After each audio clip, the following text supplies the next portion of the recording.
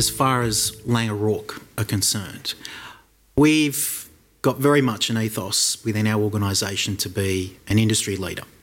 And that means being disruptive, means being innovative and being brave, coming to the forefront for the conversation and participating in it, not just sitting back and waiting to comply from the regulator, not waiting for our clients to set the tide mark of what expectations we should meet from a minimum standard, but to take the lead and challenge the construction industry where it probably hasn't been all that much challenged in its infancy. We're still building very much the same way as we've built for 100 years. Yes, there's technology and there's things in place, but in essence, we're still using men and women with machines, with raw materials. And how we actually do that and how we can change and challenge that practice is how we're going to get better health, wellbeing and safety outcomes. I wanted to share a little bit about Laing O'Rourke's safety story. We've probably since about 2011 been on a journey of how we look at safety differently, and we've had huge success. And in essence, there's some key principles of how we've operated in that space. One being people are the solution, not people are the problem to be controlled. Health and safety is the presence of positives, not the absence of negatives. And health and safety is an ethical responsibility, not a bureaucratic activity. When we talk about health, when we talk about well-being, we're not going to necessarily be able to rely on our same process and keep repeating and expect that we're going to get a different outcome. It is much more complex. It is much more holistic when we start talking about well-being, the health and the occupational health and the lives of the individuals that work in our industry.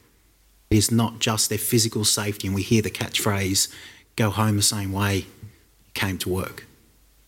You're not going to get that chance to live that, know that, in years to come from the likes of exposure to silica. I wanted to just talk about some stories, and this is one of our key streams of our business in the infrastructure space. We're currently doing a lot of infrastructure work. We've probably moved from an organisation that was centric to the oil and gas sector, self-delivery, to now infrastructure work in a very short period of time with a subcontract workforce. That can be tier 2, 3, 4 and so on. The amount of work that we have in New South Wales at the moment is meaning that we've got new people coming into our industry, not necessarily accustomed to the ways of how we're doing it, and the spans of control as we would have been accustomed to through a direct delivery workforce, completely different. And the types of conversations you have now with a subcontract workforce, that when we talk about that obligation, that ethical responsibility, we're having people come onto our projects that are only going to exist for a very short period of time. Why would you invest in programs, initiatives, controls for a worker that's not my direct responsibility, who will only be in my backyard for a very short period of time? That is something commercially that a lot of organisations would be grappling with. When we talk about ethical responsibility, this is a wake-up call. This is where you'll, I suppose, pick the leaders and pick the followers, the ones that are going to have to be overseen by the regulator to ensure that the minimum compliance is in place, and then the organisations that are going to actually drive and change and influence others. We, a bit over a year ago, started a project called Sydney Yard Access Bridge, or SYAB as it's called, which is enabling works for Central Station. We're building a large bridge over into the middle of Central Station Yard. When we first started looking at this tender, I remember sitting in head office in North Sydney talking to the team about the PC standard, really thick document full of great things. And to the uninitiated looking at it, it seems quite onerous. And in reality, it still is quite onerous. When we looked at the scale of that project, which was a $20 million project with $1 billion expectations against that PC standard. I think our organisation, and for new people looking at it, thought, surely they couldn't expect us to meet these standards. It's a $20 million project. And we went into SIAB knowing that we want to learn. We want to learn a lot from this process. We can see the pipeline of work that's coming, and this is an opportunity to do that on the right scale. And I can tell you we learnt a lot. We learnt a lot about what sits within that PC standard, how to implement it, how to have the conversation with our subcontract workforce. And it's been a challenge. But I can tell you that the conviction that we've held against it means that we've delivered. And we've delivered safely and on time, maybe not budget, but it was the right scale project to do it on. Moving now into Central Station, which we've just started on, delivering $1 billion project for Sydney Metro.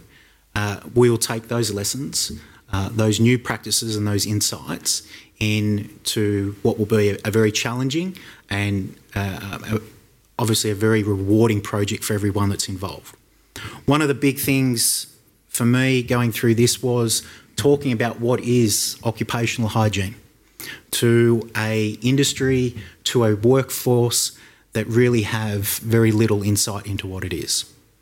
I reflect on my own time when I first started my career at ANSTO, the nuclear reactor out at Lucas Heights.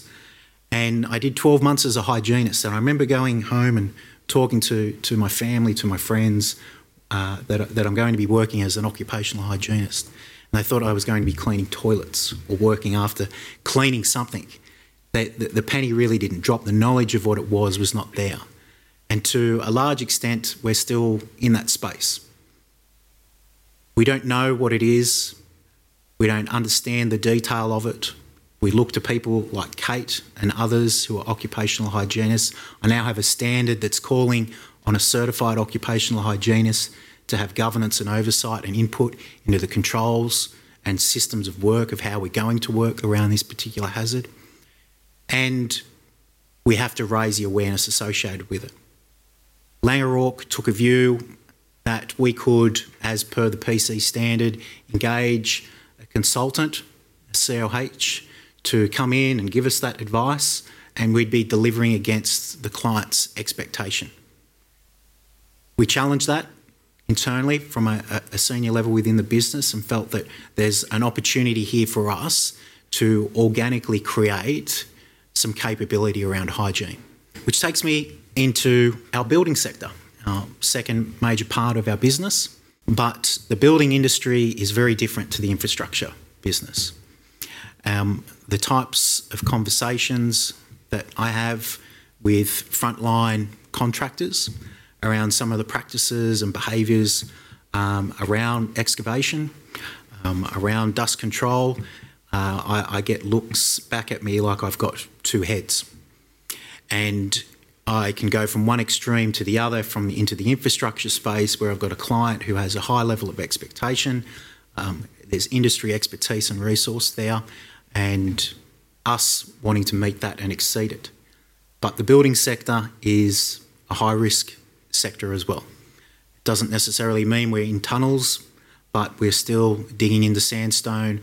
We still have workers at point of exposure, and the behaviours and practices over many, many decades for how they do their work. So for us, I want to use this opportunity through Sydney Metro, not only in our infrastructure projects with our COH coming on board, but also use it in our other sectors of our business, which have very little governance or I suppose, regulatory input. I don't have the likes of safe work crawling all over my construction site where I'm excavating in an open area into sandstone. That expectation's not there. But your maturity, your level of leadership as an organisation should bring you front and centre with it, and we should be sharing what we do with infrastructure across building as well. Laing O'Rourke this year have endorsed our first health and wellbeing strategy. We've had previous initiatives and programs that have run out but have not been targeted. Now we have, based on the success of our next year program, the three principles, we've jumped on the coattails of that and have expanded it into a more holistic health and wellbeing perspective. This also allows us to look at things like silica exposure around occupational health and illness, and broaden that success. So we're going to be operating off a framework. It's 5 key points. It's evidence-based. We've got a lot of research out of the UK. At the bottom of the slide there, you can see the reference. The first one, keeping in touch, being connected. Keep on playing, being active. Keep on listening, taking notice. Keep on learning. Finally, keep on sharing and giving. One of the activities that we did in the lead up to this was undertook a survey, and you hear people say, "Oh, survey," feel nervous about that. It's a bit of an academic process that people don't really participate in. But with one of our partners in this program, we undertook this survey around health and wellbeing and asked people a lot of personal questions. They had the opportunity to opt in themselves online, and we were inundated by the response rate. So we know we have a captive audience within our workforce that are concerned, they're thinking about their health. They want to know more information, and they want to share that with us as an organisation. One of the huge insights that we got out of this was that our organisation had off the Richter scale results for cholesterol. And be that as it may, I suppose that the point I want to make is when we're talking about health and wellbeing, we have the danger of doing gestures of health and wellbeing. Stop smoking campaigns, the like, whatever it may be. But when are we going to look at evidence-based facts of what the health is of our workforce so that we can use the resources that we do have for targeted campaigns and measure the effectiveness? This is not a moral high ground. We're not wanting to make a public statement or gesture. We know if we have a healthy workforce, we've got a healthy business. So looking at it factually, getting the input from our workforce, them being part of the solution, and allowing them to opt in and be a part of what they are going to do around their health. We can look at this from a silica perspective and say we'll come over the top from a regulatory perspective. I'll create a system, a report, a governance structure, and we'll ensure that people do as we need them to do. Or we can create awareness of it. We can talk about what the actual health impacts are at the moment and what the risks are that they potentially face and what choices they can make in real time when they go to work. It's a two-way street. We want healthier cultures, we want healthier places, we want healthier minds and healthier bodies of our whole entire workforce. So, Sydney Metro, as I mentioned, one of our key clients set a new bar. I commend them for it. It's great to see, I suppose, the initiative of a client that wants over and above the minimum standard, as we have had in the safety space for a number of years now. In that partnership and broadening our scope more broadly outside of infrastructure in the health sector, our take on things is this is how we believe everyone will return home safely for not only today, but throughout their working life and beyond. I think that's really important message to take home. We don't want people just to go home safely today. That responsibility, that due diligence, that moral or ethical responsibility will extend way past that subcontractor that's going to be on our project for 1 month or 2 months. But that time that they're with us has the ability to influence them for the rest of their lives. You have a choice to hide from that reality, not let that reality catch up with you in 10 or 20, 30 years as an organisation, because it's so hard to pinpoint the actual timeline point of that exposure, or make the choice to do something in partnership with the types of people that we want to do business with.